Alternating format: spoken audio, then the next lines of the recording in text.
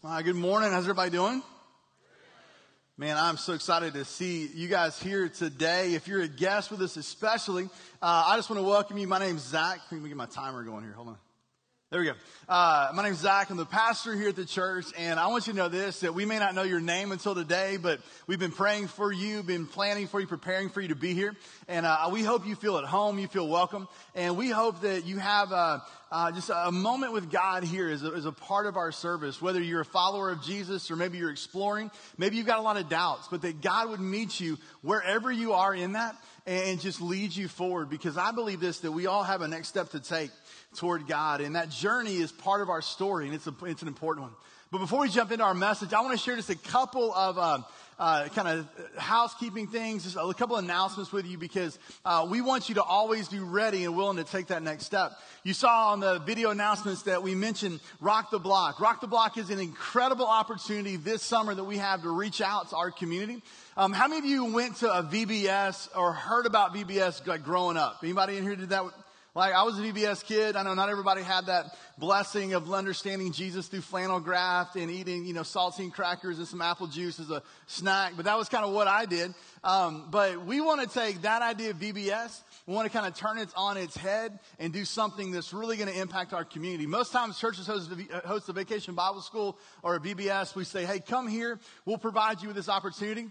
We want to do something different. We're going to go out into the community and do this. And we need your help to do it, because we need your houses, your community centers, your neighborhoods to be able to host this stuff. And so I want to encourage you to come to the meeting on May 21st. It's kind of an information / training / just find out about it type of experience. So we're actually going to walk through some of what Rock the Block is going to be like. And so whether you have a host home that you want to provide, you want to lead a host home, you want to help out, you want to just bake cupcakes or gather supplies, I want to encourage you to come to this meeting. Childcare is provided, and we're going to have lunch for you there. So we'll take care of all that, but want to see you there. You can also stop by and find out more in the lobby at the Rock the Block table here this week.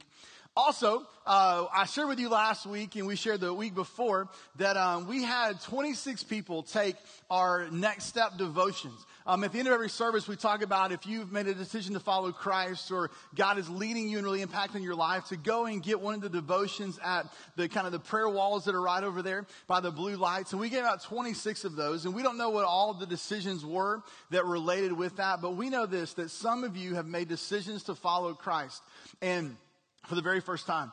And the most important next step is that you share that with somebody. And the way that we do that is through baptism. So in your seat back pocket, there's a thing called a connection card. You heard us talk about it. It's in a new location. This is our way of connecting with you every single week. And so if you're interested in finding out more about baptism here at River Club, specifically on the 21st, or maybe you can't do that day, but you want to do it in the future, you can fill that card out, check baptism, and then drop that into one of the connection card baskets on your way out. It's also a great way you can share with us prayer requests, how God's working in your life, anything that you would like for us to know. So don't miss out on this opportunity to connect with us each and every week, and that's where they are in the back of your chair in front of you there. All right? Well, hey, we are going to continue our series today called This Is Me, looking at this idea of identity and the importance of our identity. And I was doing some study this week, and, I started thinking about something, and I did a little bit of research, and it was interesting to me. I'm not a big Shakespeare, English major type of person. I mean, I had to read some stuff back in high school and back in college, but I came across this quote, and it's interesting because I didn't know that this idea actually began with Shakespeare. In the play Hamlet, he says this. He says, "Apparel oft proclaims the man." And I started looking at that, and I said, okay, I'm not quite sure what that means. But as I did some more research, I realized that hundreds of years later, Mark Twain reframed it, and he restated it. And here's what he said. He said that clothes make the man, right? It means the exact same thing. So for all of you literary, scholars that are out here, I'm speaking to you. But for others that aren't, hey, Mark Twain, we can understand that, right? But it's this idea that clothes make the man, or clothes make the woman. They make the person. And it's really this idea that what covers us can define us. And really, our clothes and the things that we wear can do a couple things. One, it communicates something about us. Like, for example, I came up with a couple, things that when you see somebody wearing, let's go to this next slide. You see somebody wearing this, you assume that they are a what? Baseball player, right? Okay, go to the next slide. Go to the next picture. Doctor, right? Doctor, some sort of medical field, lab coat, that kind of stuff. You go to the next slide and you see, law enforcement, right? Because the things that they're wearing actually communicates to other people something about them. But it's not just uniforms that do this. Go to the next picture. I try to be politically correct, and so I just got everybody in one picture here today. But, you see somebody dressed up, and you think, okay, well, they have a job where there's a little more formality to it. Or you see somebody out on a Friday night, and they're all dressed up, and you think, hey, they're going somewhere where it requires a little bit more than just kind of maybe some casual clothes, like the next picture. You see somebody wearing that throughout the week, you think they either have a day off or they've got a job that they don't have to dress up for very much. You see that on weekends. It's kind of more of a casual type feel. I thought about the next one. A tuxedo t-shirt, which we all know what that means. It's I'm formal, but I like to party, right? Okay, I mean, that's kind of, see somebody wearing that. If they're over 40, though, they got an immaturity thing, so we got to deal with that. But, this is kind of the way it goes. But then I thought of another one. A plaid shirt and jeans, which can mean many things, but is typically means I'm preaching on a Sunday, right? Because that's kind of apparently, that's what I wear all the time. So, but, you see those things, and what covers us communicates something about us. But, and I came across this article on this whole idea in Forbes.com. It said, it's no news that your wardrobe says a lot about you. What you wear can inform a passerby of your type of employment, as well as your ambitions, your emotions, your spending habits, etc. Some of you are like, my clothes don't say anything about me. Yes, they do. They say you don't value style as much as some people do, right? So it says something about us no matter what it is. Not a good thing, not a bad thing, not judging clothes, but it's just the reality. What covers us communicates something about us. But what's interesting is what covers us also helps create something about us. You're kind of like, what does that mean? Well, I came across this study. It says, a study this year from Northwestern University examined a concept called enclothed cognition. Enclothed cognition. How many of you have heard of that term before I just said it this morning? Okay, me neither, right? Like, this is the first thing. I was like, okay, is this like a real thing? What's going on? So the researchers define it in their report as the systematic influence that clothes have on the wearer's psychological processes. Meaning this, that what your clothes are saying to you, not about you, and how they make you feel. And I was like, okay, hold on a minute. So my clothes communicate things to other people, but my clothes are talking to me. They're changing the way I start to feel, and I started reading more about it, and it made a lot of sense. Like how many of you, when you come home from work, you change out of your work clothes and you put something else on? Anybody did that? Right? Yeah. And what it does, it's kind of that switch that says, okay, I'm not in work mode anymore. I'm in home mode, right? How many of you guys, when you go, work out, you don't just wear like jeans and boots to work out, but you wear like workout clothes? Anybody? Right? Some of you, your whole style is workout clothes and you never work out, and that's okay. But that's just kind of the way it goes, right? But it kind of does that. That really kind of how we feel about what we're wearing, it actually does something. If you're going to go to a big meeting or you're going to go to a formal event, you want to be dressed in the part. Because if you've ever walked into a formal setting or you've been underdressed or not dressed appropriately for that time, it can create some insecurity and you don't feel as confident about yourself. Well, that's this idea of enclothed cognition. And so physically, what covers us can communicate something about us. It can also help determine and kind of change something within about how we feel. And while that's all well and good, I think there's a good parallel, not to the physical side, but to the spiritual side. Because in the same way that what covers us physically determines something about us, what covers us spiritually determines something about us. And as we talk about identity, I want to talk more about this idea of what are you wearing? Spiritually, what is covering you? If you were here last week, we talked about this series of identity, and we said that life lived well is really about trying to find the right answers to some fundamental questions. And two of those questions are this. One is a question of identity. It's that question of who am I? Who am I? What defines me? Who do people see me to be? Who am I supposed to be? That question of identity. Then this question of purpose. Of, well, what am I to do? And we all go through seasons of time, some more than others, where we struggle with that question of identity and we struggle with that question of purpose. And it's not, for some of us, not just a one time in our teenage years type of thing. We're constantly struggling with that reality. Eric Geiger, a teaching pastor and author, says this, and we talked about this quote last week, that everyone searches for a clear identity. We long to possess a strong sense of who we are, and we crave to be known for something. Whether you're a follower of Jesus, whether you're a Christian here today or not, I believe that we're all like this. We all crave for that identity. We want to be known, and we want to be known for something.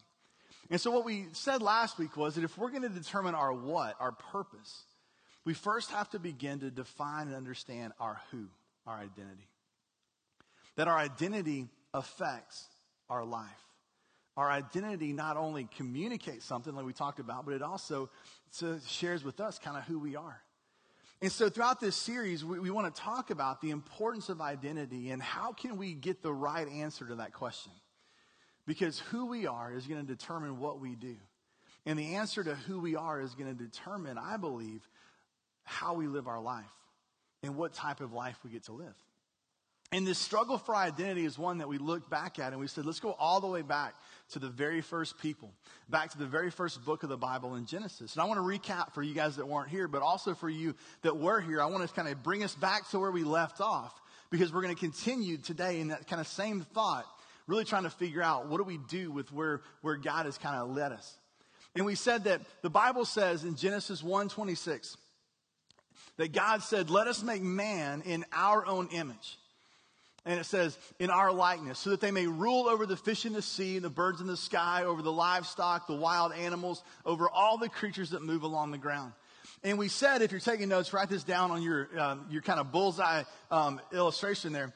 But we said that God created Adam and Eve, the first people, with this sense of self, this identity, and a purpose.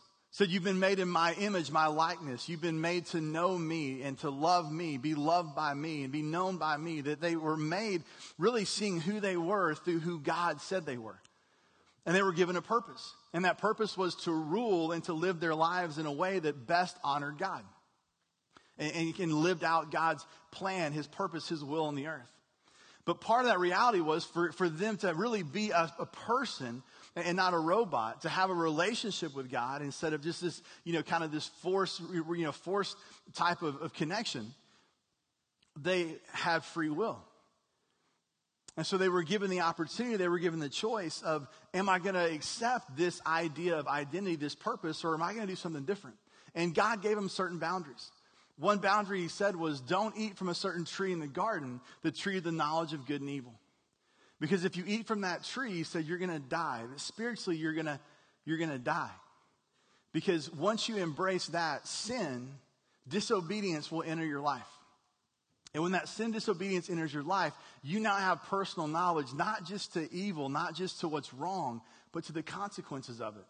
But we saw in Genesis 3, 6, and 7 that Adam and Eve ate from the fruit of the tree. They rejected God, rebelled against him. And it says at that point, in the very bottom of the slide, that the eyes of both of them were open and they realized they were naked. And they had this reality of shame creep into their life. That for the first time, they felt insecurity. For the first time, they felt embarrassed. For the first time, they realized, because now that this self was broken, this self was marred and fractured because of sin, they realized that they weren't happy with kind of who they were. And so what did they do?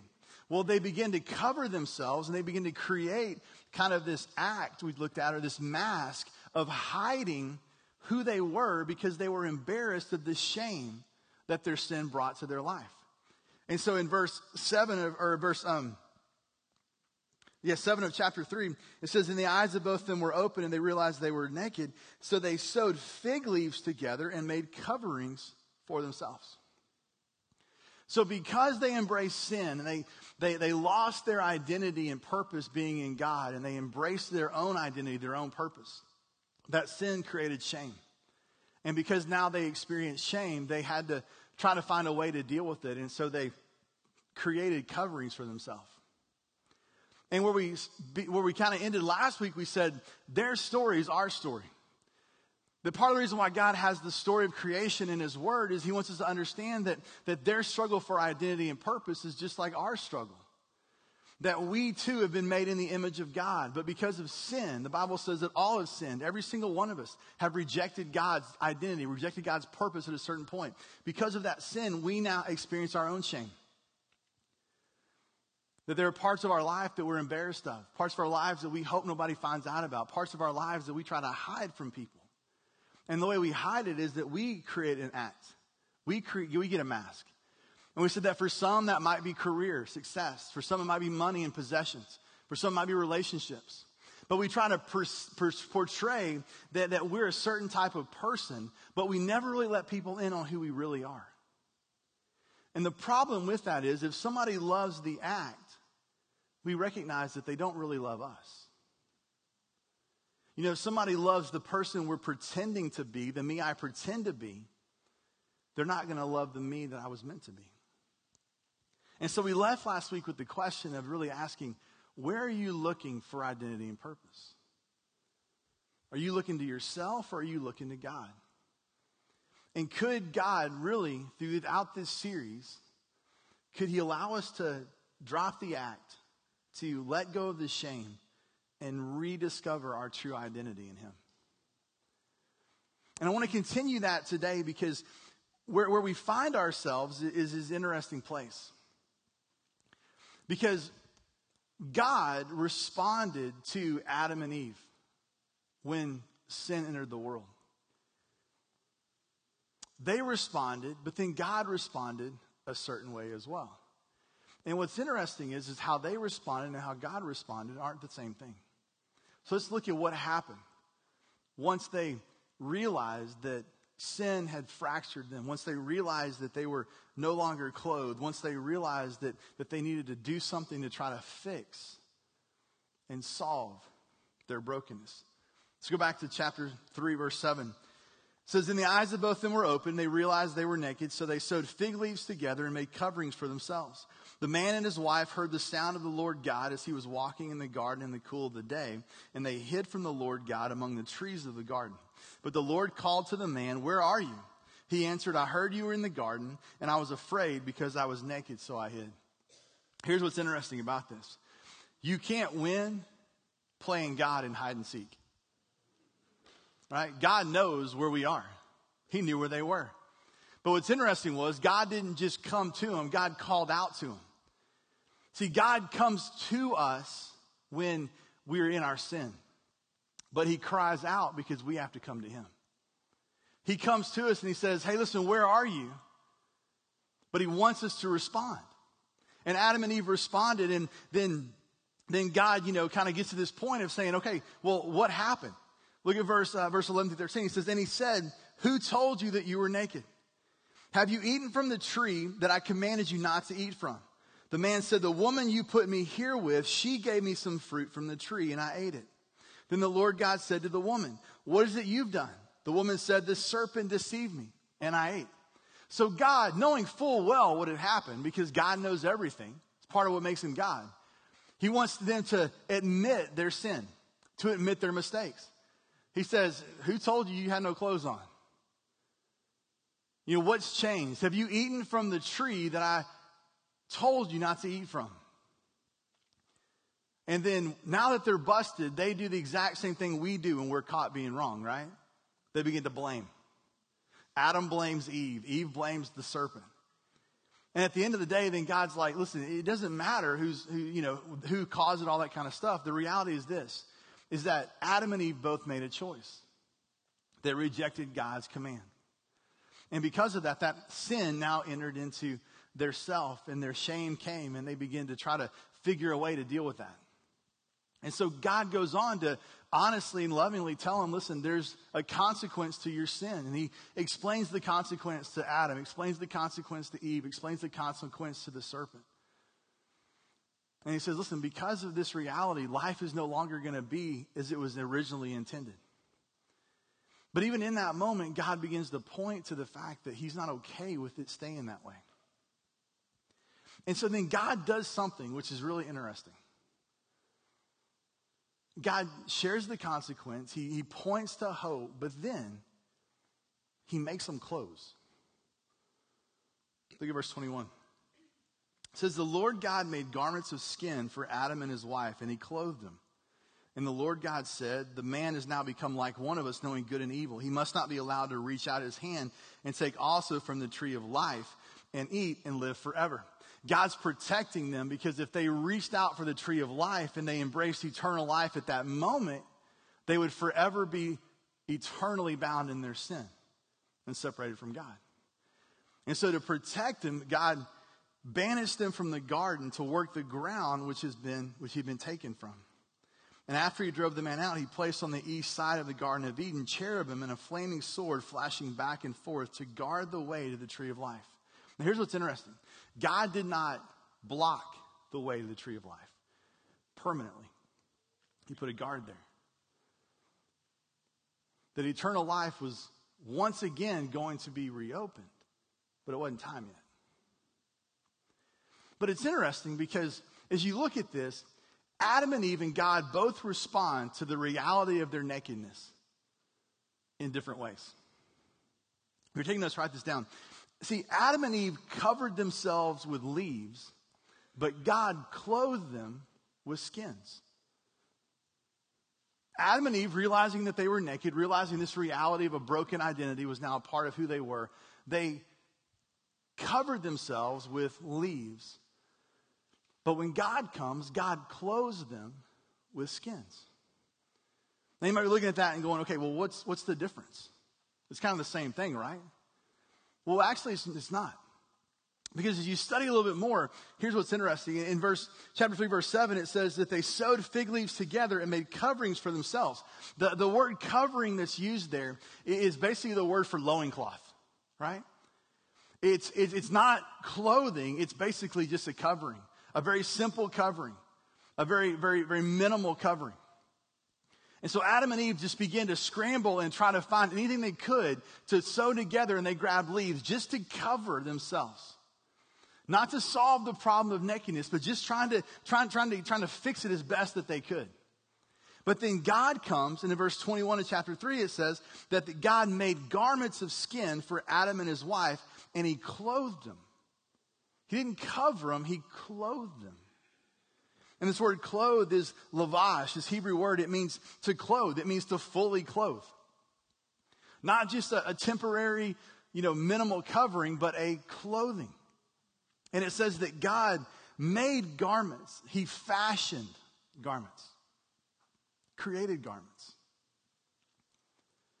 See, when Adam and Eve realized that they had sinned and they were now experiencing shame for the first time, they tried to fix their problem.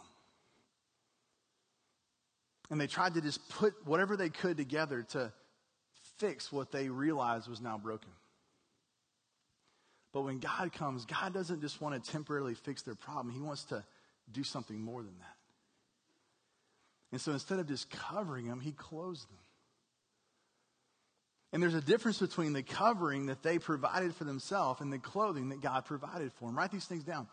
The covering they provided was temporary. It was made out of fig leaves.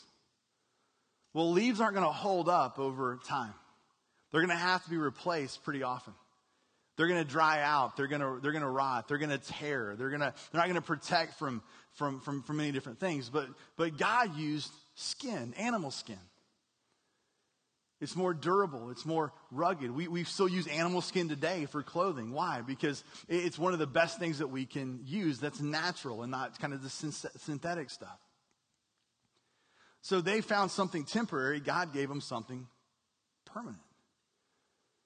But then, or lasting. But we also see this, that they chose something that was insufficient.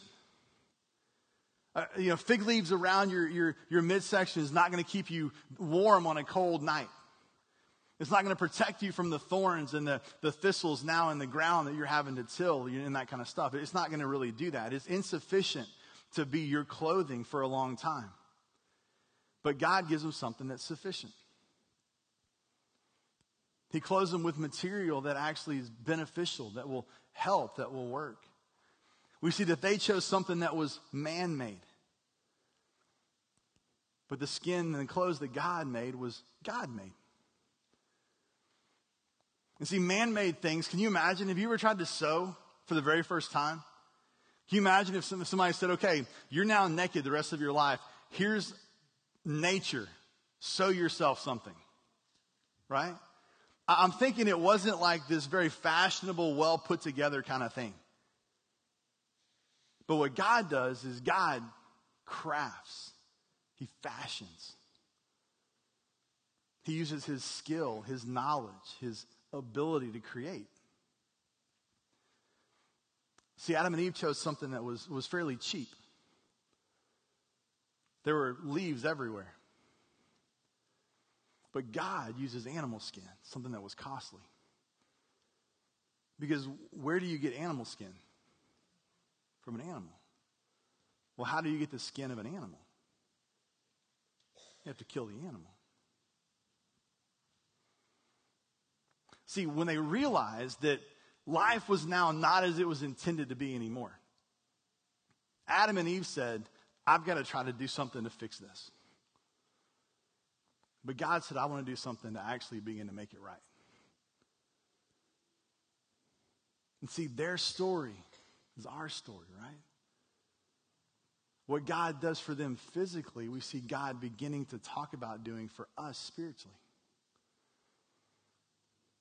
See, when we come along the side and we say, okay, I'm a broken self covered in shame, and now I've got to try to find something to cover my life. So often we choose things that are more like what Adam and Eve chose instead of what God gave. We choose things that are temporary, things that are insufficient. They're not going to last. Things that are man-made, things that aren't eternal, things that are pretty cheap because they can be replaced and go away just like that. We try to cover ourselves with career. We try to cover ourselves with a relationship. We try to cover ourselves with money and possessions, with how good our kids are at something. And we begin to try to craft this identity of who we are and who we want to pretend to be around things that are simply going to go away one day. But God wants to come and he wants to clothe us. He wants to not just deal with a problem in a temporary way. He wants to do something that's going to last for eternity. And see, what's interesting is this, is as we talk more and more about this, we see that this idea is all throughout Scripture. In Psalm 31 or 32, 1 through 2, the psalmist writes this: "Oh, what joy for those whose disobedience is forgiven, whose sins are put out of sight. Yes, what joy for those whose record the Lord has cleared of sin."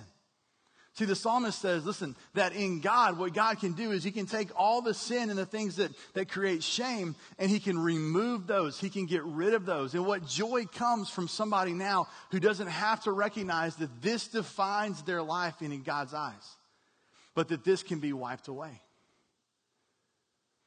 Isaiah, the prophet of the Old Testament, says this in Isaiah 61:10. He says, "I delight greatly in the Lord. My soul rejoices in my God." Why? "For he has clothed me with garments of salvation and arrayed me in a robe of righteousness." Isaiah says, listen, I don't have to try to fix my own sin problem because I can't. But God wants to come and he wants to clothe me. He wants to cover me completely.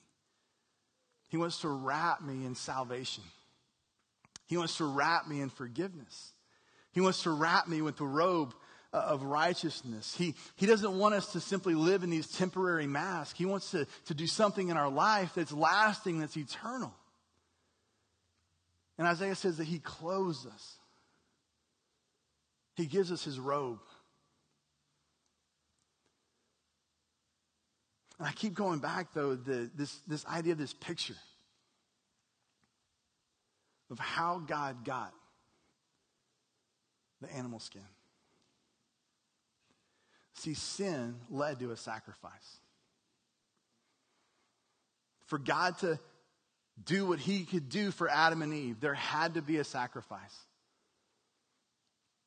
It's a picture of this sacrifice of perhaps maybe the animal sacrifices that God used and God instituted in the Old Testament to temporarily relieve sin and forgive sin of the people until one day the ultimate sacrifice would come. But it's a picture of a God who said, because of sin, there needs to be a sacrifice. And ultimately gave his son Jesus as the ultimate and greatest sacrifice. Look what Hebrews says in the New Testament, Hebrews 2:17. It says, therefore, it was necessary for him, talking about Jesus, to be made in every respect like us, his brothers and sisters, so that he could be a merciful and high priest before God. Then he could offer a sacrifice that would take away the sins of the people. See, the sacrifice that God did, that God made to clothe Adam and Eve, didn't take away their sin. It didn't solve their sin problem. What it did was it kind of gave them a reprieve. And he met their need while pointing to the greater need that they had. That they needed an ultimate sacrifice. And because Jesus died on the cross and gave his life for you and for me, because he became our sin. In 2 Corinthians 5:21, it says this, that God made him who had no sin to be sin for us, so that in him we might become the righteousness of God. That because he now became our sin, our sacrifice, we now can have our shame erased. That everything that we've done, every sin we've committed now can be forgiven. Why? Because Jesus has come and he can clothe us with his forgiveness, clothe us with his love, clothe us with his righteousness, with his sacrifice. That God can come and God can take away our sin. He can take away our shame, and he can let us realize that we don't have to live this fake act. We don't have to try to create an identity for ourselves that's temporary and not lasting. But because of who he does, he comes and he actually remakes ourself.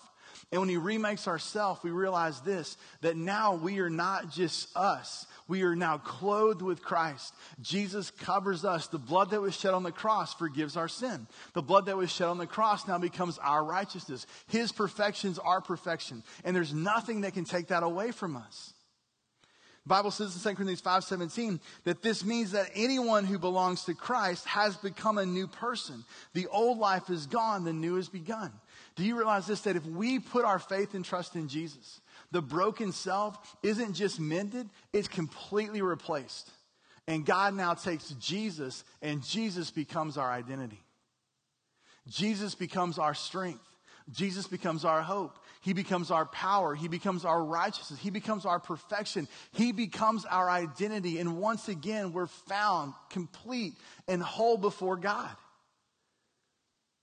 And are free, empowered to live out the purpose that he's given us. You see, we can't do anything to solve our sin problem and our brokenness problem. All we can do are find temporary coverings. But God can clothe us in Jesus. And when he does, he can make us new.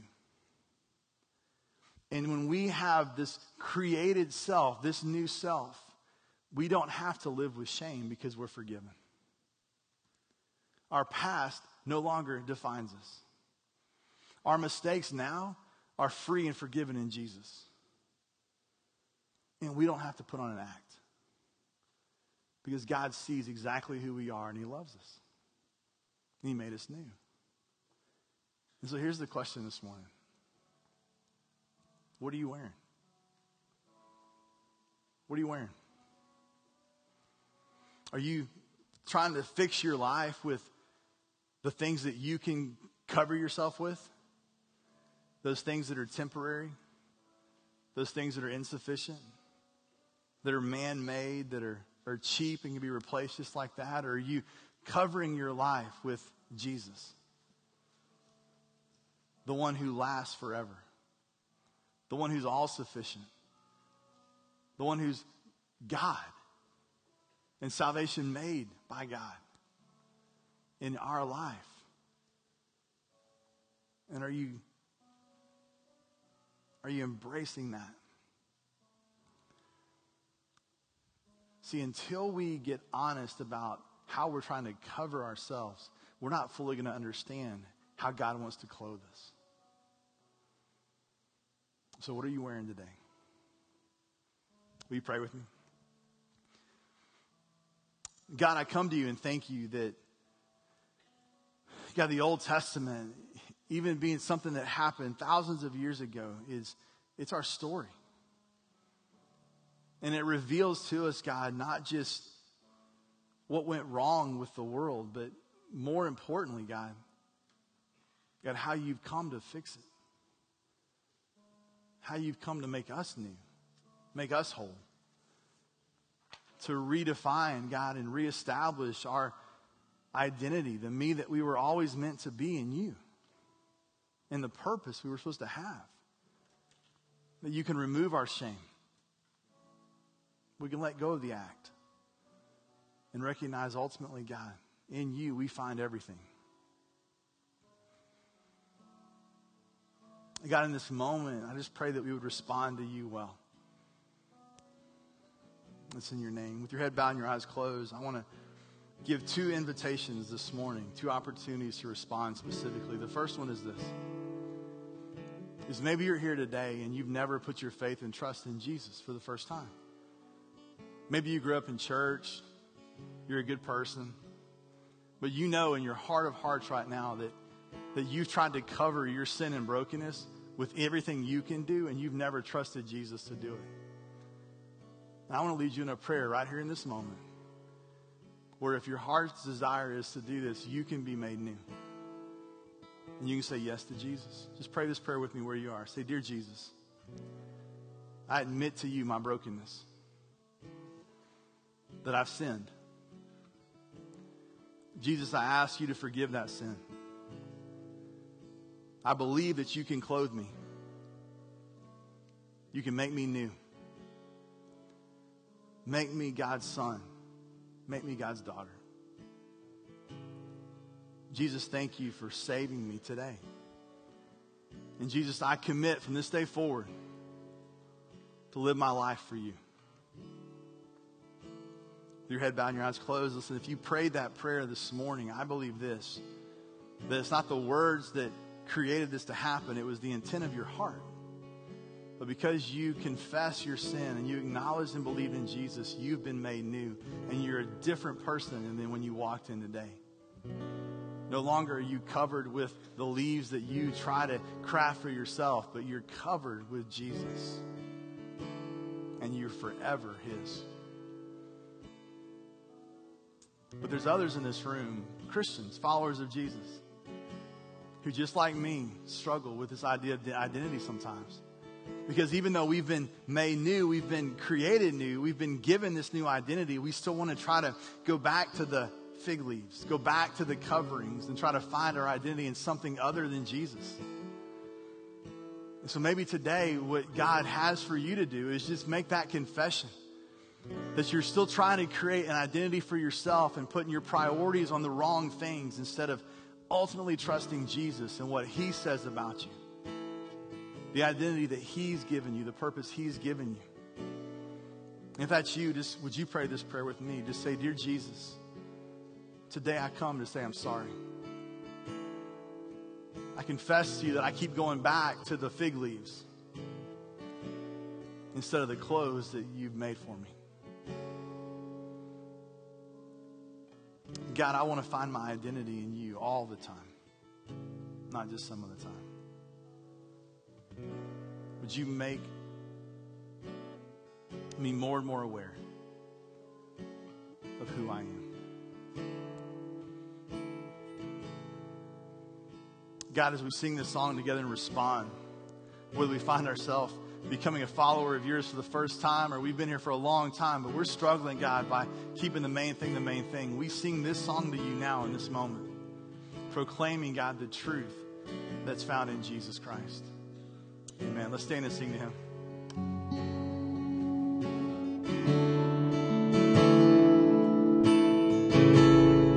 I want to know you, Lord, like I know a friend. I want to know you, Lord. I want to know you, Lord, like I know a friend. I want to know you, Lord.